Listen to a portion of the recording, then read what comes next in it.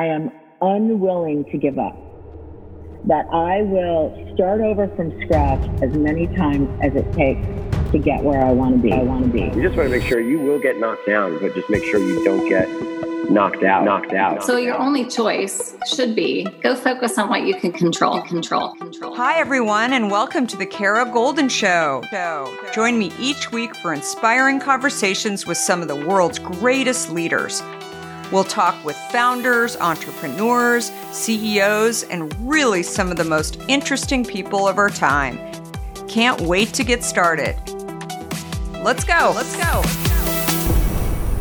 Hi, everyone. It's Kara Golden from The Kara Golden Show. We're so excited to have our next guest here. We have Nick Bodkins, who is the founder of Boisson. Boisson is a non-alcoholic spirits retailer and wholesaler. We're going to get into sort of what that means because I think it's pretty big undertaking that these guys have taken on, and it's pretty incredible. So they launched in major cities across the U.S. I'm actually based just outside of San Francisco. They have an incredible, awesome location in Hayes Valley here that I've been to, also one in New York and others too. But what started as a mission to really service the NA, non-alcoholic customer, is now a fast-growing, very talked about brand. So we're going to hear more from Nick about what made him start this and his journey of building this incredible future, basically, for the NA industry. So welcome, Nick. Yeah, great to be here. Thanks so much for having me. Yeah, totally. So first of all, how would you explain Boisson? To someone that has like at least a cursory understanding of the beverage business, I would say that for consumers, we're like one part Sephora and one part your neighborhood liquor store without the alcohol. For the beverage side, like the sort of B2B side of the business, we're the Southern Glacier or RNDC distributor with the most curated portfolio of largely import brands of NA from around the world. And where we differ is because there is no three-tier system separating us from the consumer market that we're actually driving to aid in adoption in the NA category, we're actually able to transcend all three levels of, import, distribution, and retail. And we're actually now using that data on the consumer side to drive better menu selection for bars and restaurants and other off-premise by being able to see both sides essentially of the marketplace between consumers and B2B. That's the tightest the tightest understanding of it, but it's a pretty like wildly ambitious idea. But we're really excited with how things have gone so far. I love going into retail locations in general because and Hayes Valley is such an awesome little nook in the Bay Area for sure to see kind of new and different opportunities. And I thought it was a cool place. And then I had seen the one in New York, but I hadn't sort of connected all that you do. And that's where I think that I'm so curious about them when I hear that they're doing a lot more, which obviously you have an NA focus, but the data overall that I think goes through your company, it must be just absolutely, it must keep you up at night, right? To say the least. Yeah. I mean, for many reasons. Thankfully, I have a toddler and she's a great sleeper, but there are other reasons that I'm kept up at night. Yeah.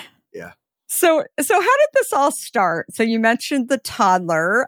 Can you share the backstory?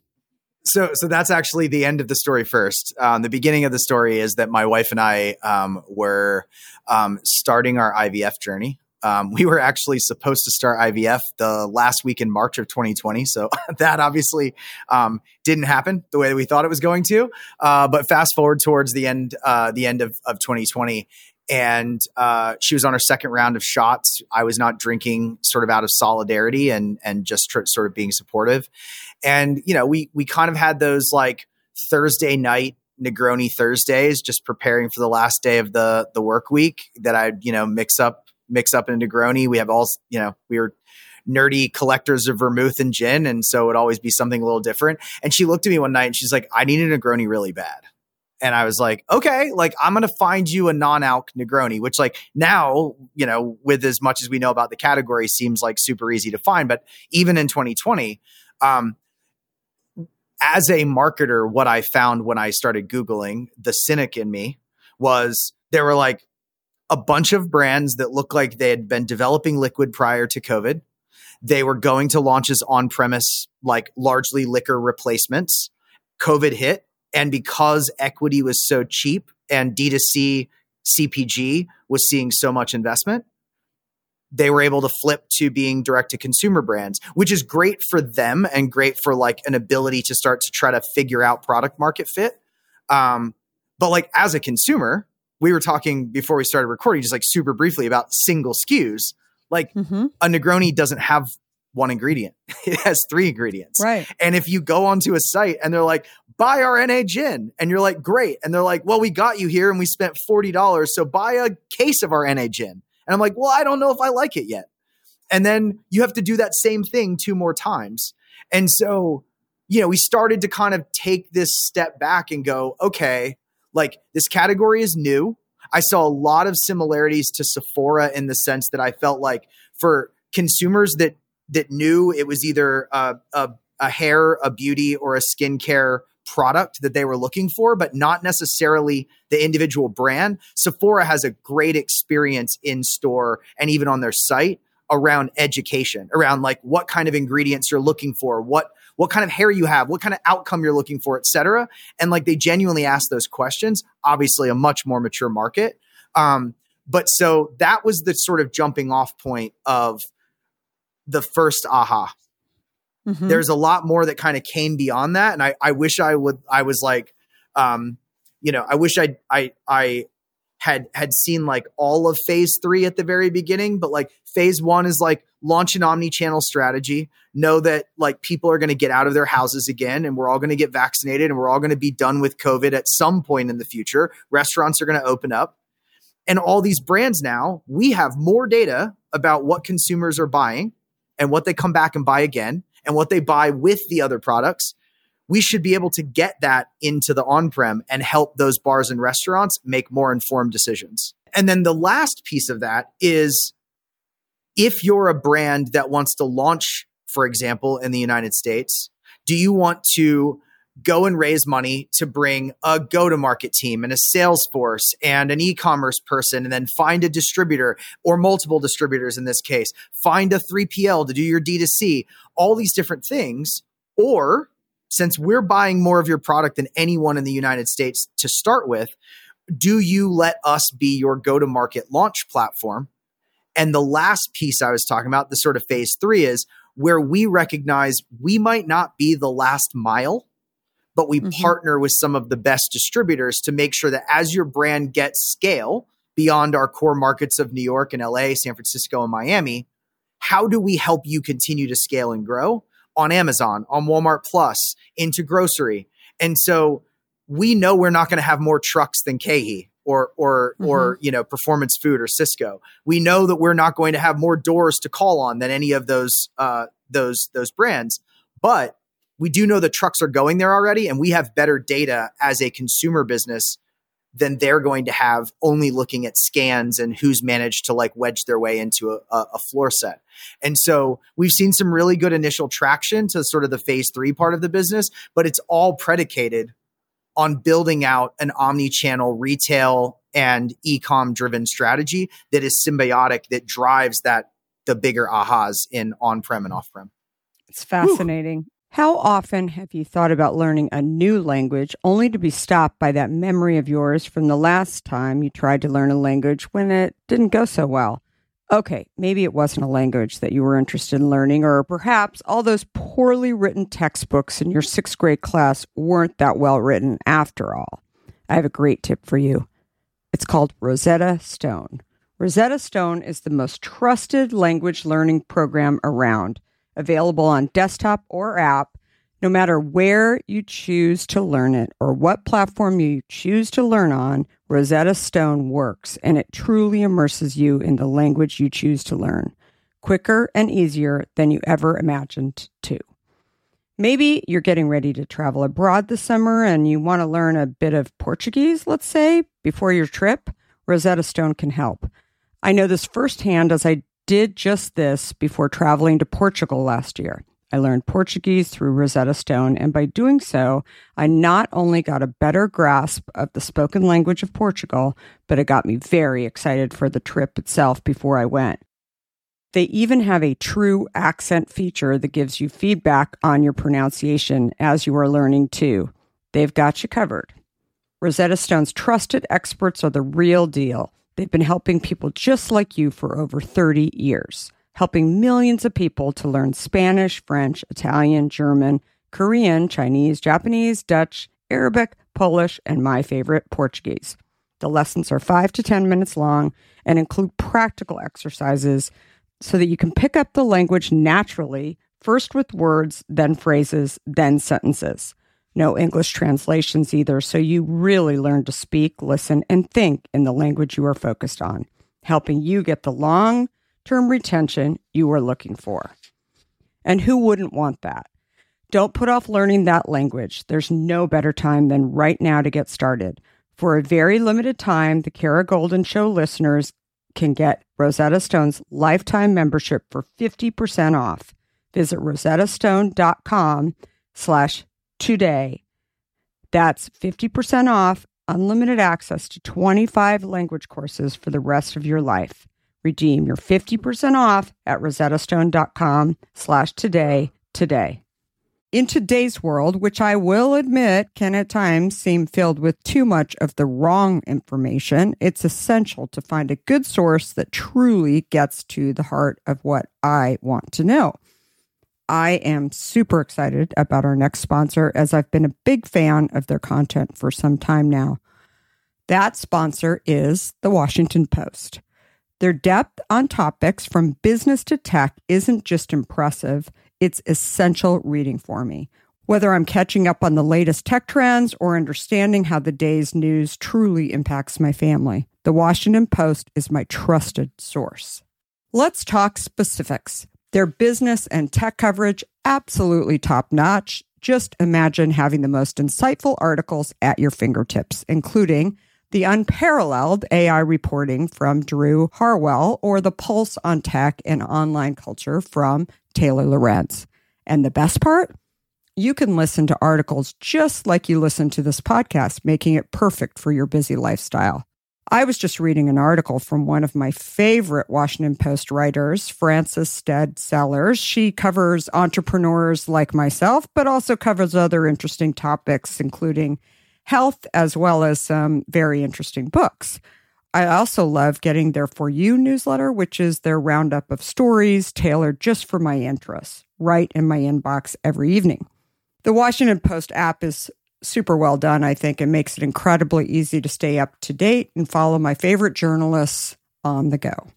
And if you ever thought that the Washington Post is just about politics, think again. They cover everything under the sun, from climate and culture to crosswords and cooking, providing a world of surprising stories and vital insights. Okay, enough of the love fest that I have for the Washington Post. Here's the deal. Being a listener of the Kara Golden Show has its benefits, and this one is too good to miss. Now is the time to sign up for the Washington Post. Go to washingtonpost.com/Kara Golden to subscribe for just 50 cents per week for your first year. That's 80% off their typical offer. So this is truly a steal. Once again, that's washingtonpost.com/Kara Golden to subscribe for just 50 cents per week for your first year. So no, I love it. So no, it was a great explanation of that. So do you remember the moment when you decided, I got to do this? And what were you doing before? So I worked, yes, I do remember the moment. I worked in consumer data at a company called Simon Data, which is a really great customer data platform based here in New York. And Jason Davis, the founder of Simon, probably one of the smartest data scientists that I've ever met. He was also the person that like January 7th of 2020 was like, I've been in my office looking at the R values and we're not coming back to the office this year. Like he was that prescient to be able to be like, yeah, this is that bad and it's going to be that bad. But I worked with so many consumer brands there at Simon. Like Simon, is powering activation, like email and SMS and stuff for TripAdvisor and Wyndham Destinations and JetBlue and like all ASOS and like all these other consumer companies. That what I think was the kind of like singular moment for me is the past is the past, no reason to dwell on it. But like I've watched the pitch go by a few times and I've actually watched other people take this thing that like I got to the point where I was like writing stuff down and going, oh yeah, like I should have mailed that to myself on such and such a day. And I was like, look, I've been involved in venture. I've been involved in businesses that are selling like wildly ambitious dreams. But like, I think some time that I spent working in a later stage business that was backed by private equity also puts getting to profitability and sustainability into perspective a little bit as well. And so you spend a lot of your career, personally, professionally, unaware that you're building a toolkit, a tool belt that like when I got to the point where it's like, well, I mean, I've got to put a business model together and I've got to put projections and stuff like that together. It's like, oh, I actually worked with a CFO at like an old startup and like he had an exit and now he's doing CFO work and blah, blah, blah. And so like I have that tool. I want to build a data platform. Well, wouldn't you know it? I worked for a huge one. And like, I know how to start from first principles to make sure that I'm collecting the right information from day one. And I think sizing up the business and like sizing up the opportunity and starting to talk a little bit more about like, total addressable market and service addressable market and really like showing the size and the scale of what this could become was something that time I had spent with like this on the job MBA had really given me these just, fluttery little inklings of, hey, you might actually be able to get this going. And so, it was relatively quick when you decided. So from the moment you decided to actually opening, I guess, your first store in Brooklyn, is that right? Yeah. What was the time period? Oh my gosh, this is going to sound absolutely insane. So my co-founder, Barry, and I basically pitched the idea to him. We decided to go into it together. And I registered the domain name, I think 3 years ago tomorrow. So January 18th. And we started scouting in Cobble Hill in Brooklyn because I felt like if it was going to work, that it was the right neighborhood for us to be in. Lots of professionals, like people my age group that are changing their relationship with alcohol. And I was like, okay, well, I'm on the high street, I'm on Court Street, and there are for rent signs everywhere. There were the ones that were like for rent from Compass. And then there was like for rent by owner, no brokers. And I was like, bingo, that's what I'm looking for. One. And so I go to this guy and, he and his family, his dad owns the building. And he's like, so you're a liquor store. We don't want liquor stores. And I was like, no. We're not. We actually don't sell liquor. But he's like, yeah, but like you're saying spirits and wine and beers. Like, yeah, but it's all non-alc. He's like, oh, it's non-alc. So you're like a bodega. And I was like, well, no, not really. Cause like we don't have a hot bar and we're not doing it. But it took him like 3 days to figure it out. And I basically sent him, this is what we can pay you in rent. And he sends back, all right, dad's fine. Like what the worst case scenario, like it's sitting empty right now. If you guys fail, you fail, but like whatever. And he took a chance on us. So we signed the lease, I think the last week in January. So like a week and a half after we registered the domain, I had started building the e-com site and we opened to the public on February 27th. So a month after we registered the domain. Crazy. crazy. And we opened our second store 91 days later. Oh my gosh. That is absolutely nuts. Yeah. And so you're the largest e-commerce specific for NA to wholesalers and distributors, and very impressive. So why do you need brick and mortar? I saw that you're continuing to open up smaller stores. It definitely, if I hadn't met you and hadn't sort of heard some of your other interviews, it sounds like there's a bigger plan for that. So the first thing that I will say is that I have a specific and visceral love for physical retail. I am probably not the first person that you've talked to, and you've probably experienced this as well. Like, Amazon is not a good shopping experience. It's objectively not. It's garbage. Like, literally your own brand, they are selling the buy boxes against your own brand to competing brands that you physically have to advertise in order to show up. If I search for, like, it would be like Google saying, yeah, I know you're looking for Apple, but how about these 3 garbage brands you've never heard of? You wouldn't use them as a search engine anymore. And so the other thing that I think is really important to, like, sort of in defense of our retail strategy is we're not opening 5,000 square foot, 10,000 square foot stores. Our Cobble Hill store is 410 square feet. Our Hayes Valley store is 375 square feet. 1 or 2 people that are working in the store, they know what they're talking about. And most importantly, we're in neighborhoods where people live. Like, this is not a tourist attraction. This is not formula retail that goes in, next to all the, the D2C brands that realize that they could actually open a store for less than their paid media budget. But, like, that's a really important thing. And if you actually take it down to kind of like the technical level of things, us sending our inventory into Google Merchant Center, along with the fact that it is local inventory, means that if you're searching for the brands that we sell nearby, we're going to win the buy box on Google Shopping for a lot lower because we have a physical location and it says it's 0.8 miles away and it's available for pickup or delivery today. So no one would argue with me. None of our investors would argue with me if it's like, well, like, let's look at return on ad spend, but let's bump ad spend this month by $40,000 or $50,000 because we think that there's aggregate demand out there. Now, flip that to let's open a retail store for $50,000, and it's a completely different dynamic because you have fixed costs and all these other things that go into it. But we get so many more consumer insights, direct conversations with customers about what they like, what they don't like. The only thing you find out from an ad is, did they click on it? How much time did they spend on the page? And then did they buy something from you? You don't know what attracted them to that. And it's becoming harder and harder as more and more of that data lives with the ad platforms themselves that are putting it behind, well, we don't want to give it to you because doing that would give away our algorithm. Absolutely. We actually had a store for Hint for many, many years in San Francisco on Union Street. I don't know if you ever saw it.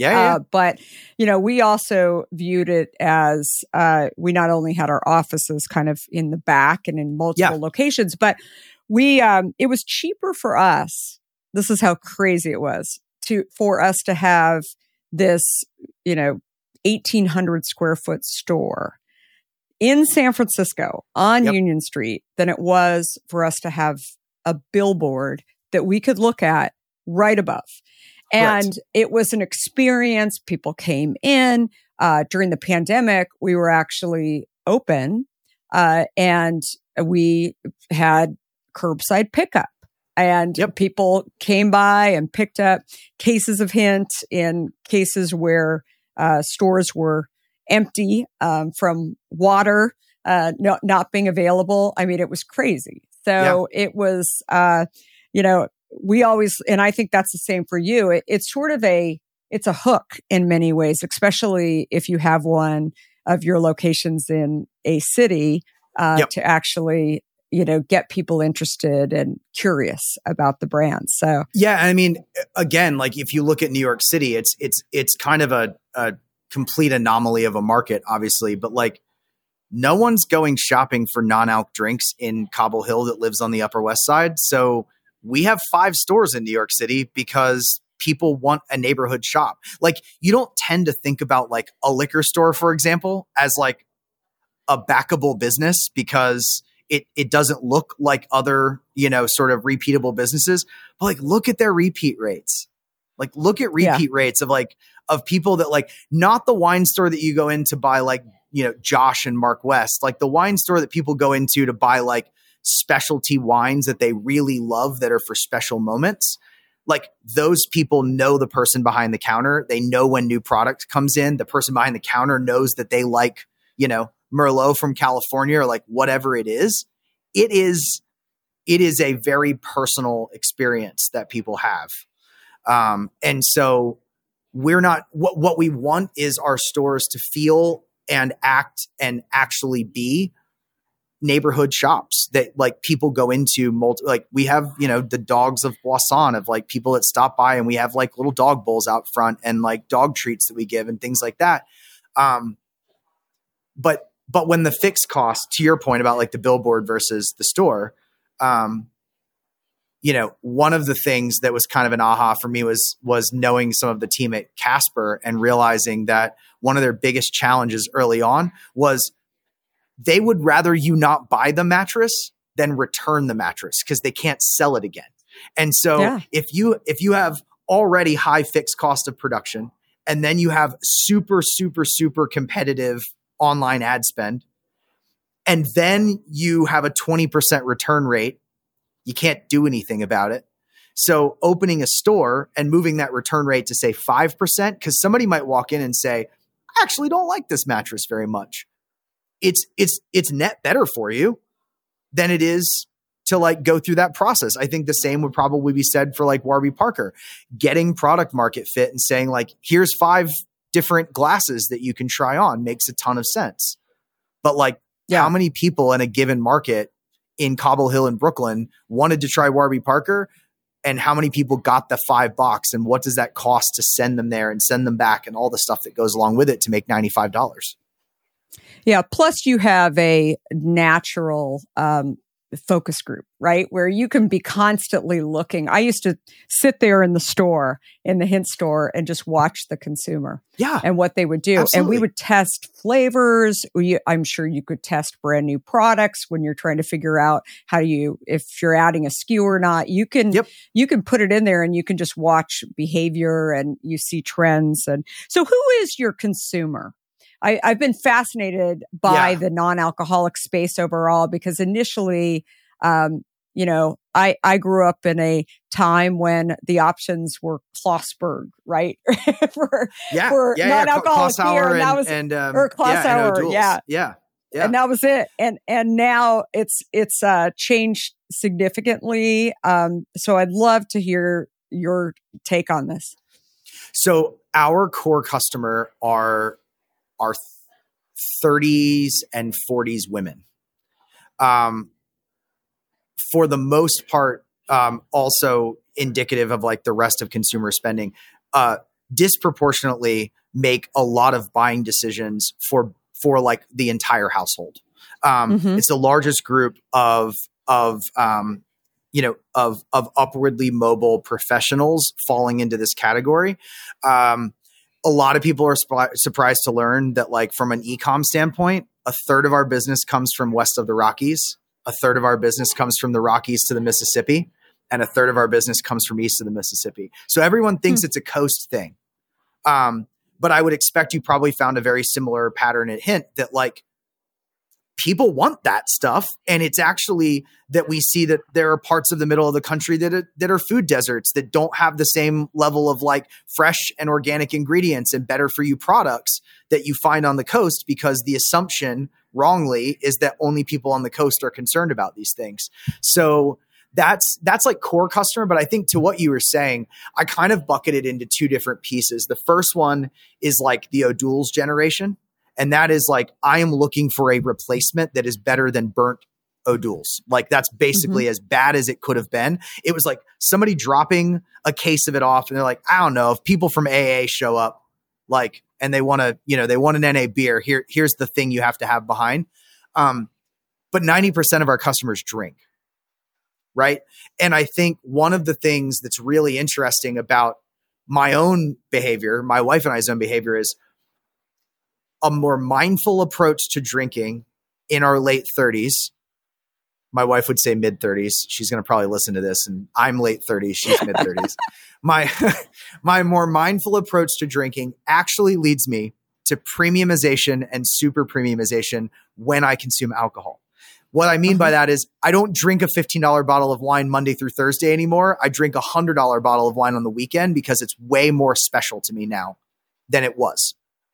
Mm-hmm. And so that's been an aha for us. The second piece is the sort of younger millennial into Gen Z. And that's a completely different dynamic because they don't have, like I say all the time, it's like I could tell someone my age or older, I've got a non-alc Czech Pilsner that you should try.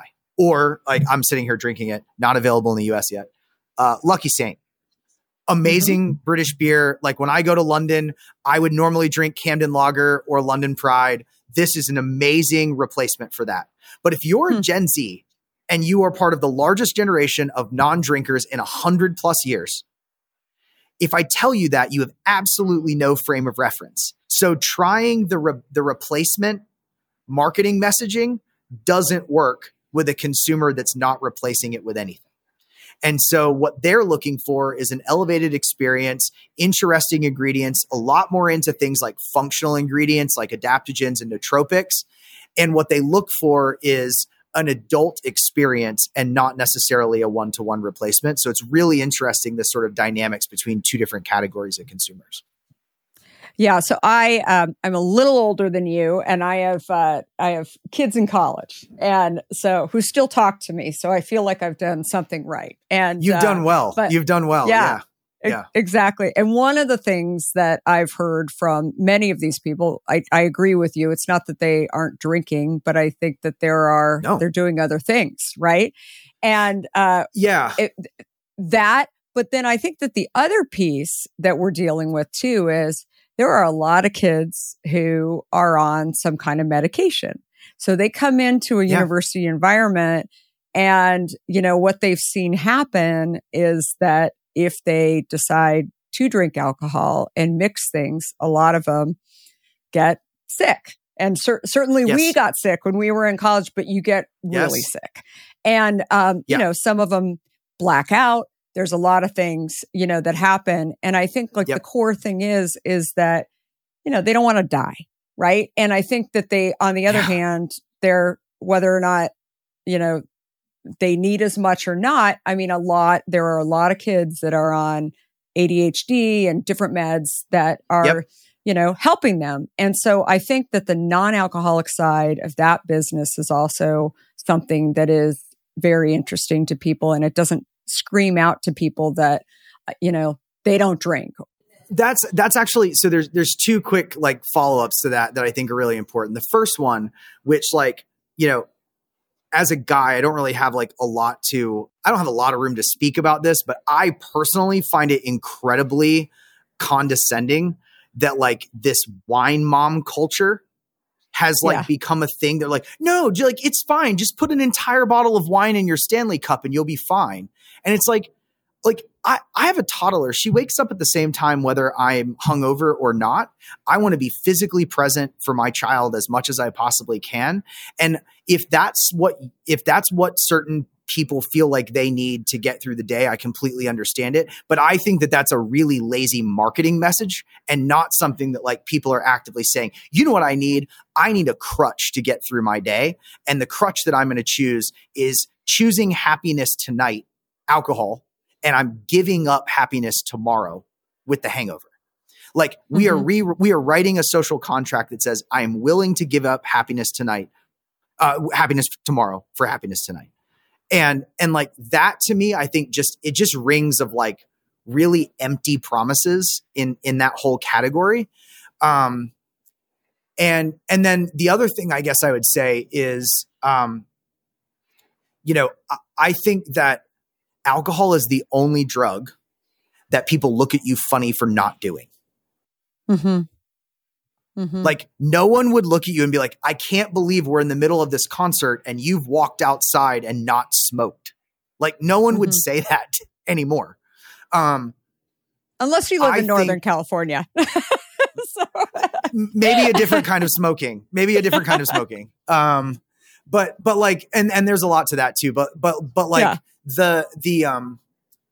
I think that the idea that with NA, with beer, with wine, with spirits, with an elevated cocktail experience, certainly you look around the room and you have this means of normalizing yourself in a social setting in a way that otherwise would, rightfully or not, sort of move you off to like, what's like, people ask, if my wife isn't drinking, it's like, are you pregnant? Is there something wrong? And it's like, first, none of your business. Second, like, why are those the only two reasons that I might not be drinking tonight? And so our sort of reframe of this is that changing the ritual means changing the ingredient and not the ritual, because inherently, for the most part, like drinking alcohol in most settings is about togetherness in some way, shape, or form. Like we're experiencing music together, we're experiencing a bar together, we're catching up with old friends, we're enjoying a meal, like whatever those things are. And I actually think that is what we're drawn to. And the addictive properties of alcohol actually blunt the memory that we have of every next day after a big night out. That's just like, I know for me, like hangovers do not last a couple of hours anymore. They last like a couple of days. Yeah. So yeah, I mean, I was on this panel last year with Brendan from the editor from Fast Company at South by, and he asked like, what's your like wild prediction for like 5 to 7 years from now? And I said, I think that alcohol will have a black box on it like cigarettes within the decade. It's interesting. It's, I don't know. There's a lot of, liquor lobbyists that are out there that, I mean, it's amazing how much restriction there still is. I know a ton of people up in the wine country, for example, that have a really challenging time still doing D2C, right, to certain states. Yeah. And it's, you know, fascinating how all of that works. But getting into some of the different categories, so beer obviously has exploded, the non-alcoholic beer, for sure. Wine. Do you want to explain, like I have not found a non-alcoholic wine that I think is wow. I mean, and I think it's more complicated. I've definitely talked to growers, or, vintners about this, but what is your take on that? So first of all, sending you some that I personally like, because I want you to find some stuff that you like. So look, I think if you look at this sort of from an industry landscape, beer was the first to proliferate product innovation because of the level of consolidation within the beer business. Mm-hmm. Making a good NA beer is essentially it's a process. But like you're removing 3.5 to 5.5 generally % of the alcohol from the product. And there are a lot of ways that you can step that up and sort of change that. And once the major players figured that out, the product innovation proliferated very quickly. Heineken Zero, Guinness Zero, Estrella, Peroni, like everybody's coming out with NA beers. Everyone thinks about wine and vintners and growers think about wine as everyone has their own process and mine is completely different than everyone else's. And there's a lot less consolidation in the category. There's a lot of people that protect that process. When you de-alcoholize wine, you just for your listeners that may not know, you go through the full maturation process. Wines that are oaked go into oak, like all the normal process in white or rosé or red. Everything happens, and then it goes into one of two things. One is a reverse osmosis machine, which is not my favorite. The other one is a vacuum distillation, which essentially takes the atmosphere down to zero. And then they run the wine through it. And essentially it works as like a reverse still so that the alcohol boils at room temperature without raising the temperature of the wine or affecting the underlying piece there. And then the residual alcohol comes out. The reason why it's hard is that the nose sits on alcohol. If you think about the same way that you put like a vanilla bean into vodka and that's how you end up with vanilla extract, alcohol is a really lazy flavor carrier. It's really easy to extract extremely big, bold flavors and put them into alcohol. So getting it back into the wine, both the nose and the actual piece, it is a bit, it's a bit alchemy and a bit science. But those that are doing it really well, none of them are really at scale to a point where like Cara would be like, yes, I know exactly the right brand. This is the one I'm going to go to. They figured it out, because they're all kind of in these little pockets. There's also been, I think, a pretty big like negative reaction from winemakers in general. There are a few that are not, but I really think they need to get over it. Because everyone will complain about having to sell juice onto the bulk market and how the bulk market is doing all this stuff. But no one's like, hey, you want to drink responsibly? Let me take some of this estate grown California Chardonnay or California Sauvignon Blanc or California Cab, de-alcoholize it and make a non-alc version of my own product that I didn't give to someone else. And when you're not drinking alcohol, you can still drink my brand. And like, will it be the same? I think expectation setting is really important. But my goodness, like I read that article about like the French government paying French winemakers 250 million euros to pour wine down the drain. And I'm like, I could have de-alcoholized some of that and brought it, because there are lots of reasons that people don't drink alcohol. It's medicine, it's pregnancy, it's I have something busy going on tomorrow and I've got a busy Wednesday and like it's going to be a big day, so like I'm taking the night off. That doesn't mean you don't want something swirling in your glass. And I think probably the biggest argument I would make for it is it's really hard to compare really great wine to NA wine if what's going into making NA wine is basically yellowtail or barefoot bubbles in, because no one wants to get the good stuff and de-alcoholize the good stuff. So we've been focusing on trying to get more winemakers to de-alcoholize the good stuff. I don't know if you've seen, but our friend Rachel from Oceano, she's in San Luis Obispo. She makes incredible Chardonnay and Pinot Noir that's like single vineyard, estate grown Pinot and Chardonnay. She de-alcoholized and made Oceano Zero for the first time this year. It is a premium single vineyard California Pinot Noir. And it drinks like a much better bottle because it's not made from bulk wine that was widely available at $1 a liter, you know? Yeah, I think you're 100% right on that. That I think that we're dealing with an industry that is, that, you know, feels like if they have a non-alcoholic version, that it's going to destroy Napa. Or, and not every, but like, I think the brand, I think is, and obviously France has Bordeaux and kind of feels the same way, but I think it's a very powerful, you know, I have a friend, who is up in Napa who, you know, obviously had to deal with the fires, and right. And she decided to create a product from the smoky grapes.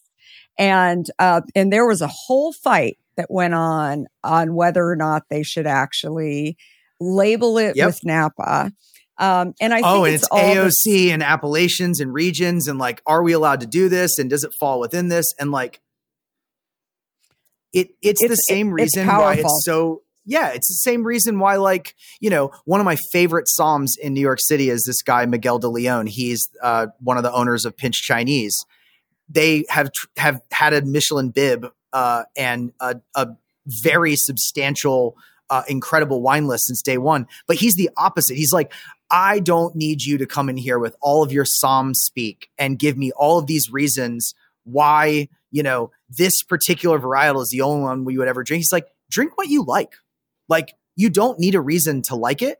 And you can impress me all day long as a Somm with your knowledge of left bank from, you know, from north to south.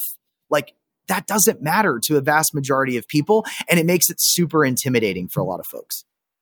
Yeah, absolutely. I could talk to you all day about all of this. So one last question. I'm super passionate about the wine piece. Like it's the biggest part of our business by volume. And it's actually the highest predictor of repeat rate when people find stuff that they really like. Yeah, definitely. So most challenging aspect of building this business, maybe this is you're a first time founder, you've worked for founders, but nobody told you that this is a piece that you just had no idea that maybe sometimes, hopefully not every night, but it's something that you just like think is really hard. Not that you can't, I always view being a founder and being an entrepreneur as building a puzzle, right? Not that you can't solve the puzzle, but the puzzle is, there's pieces that you're always trying to gain, to solve for. But what is it that you think is hard that is not what people always tell you? I think especially in a consumer facing business, if I look back, the thing over the last 3 years that has been the absolute most difficult for me has been deciding what to say yes versus what to say no to, because the sheer volume of opportunity for partnerships and brand extensions and like all these people that want to do all these things and like brands that might potentially work, but like would potentially degrade the rest of our like there's so many and so easy ways to say yes. And it's really, really difficult to figure out what to say yes to, because the default answer once you reach some level of scale has to be no, unless it falls into very specific objectives, because we're no longer this like, oh, well, like it might work, it might not work. Like there's a couple of people like whatever, like I have investors, I have employees, those employees have families, and the brands that we represent, we like to say that we are the pedestal that the brands sit on. I have other people's dreams and ambitions on my shoulders as well as the rest of my team. And so moving from freewheeling to thoughtful has been a real gear shift for me.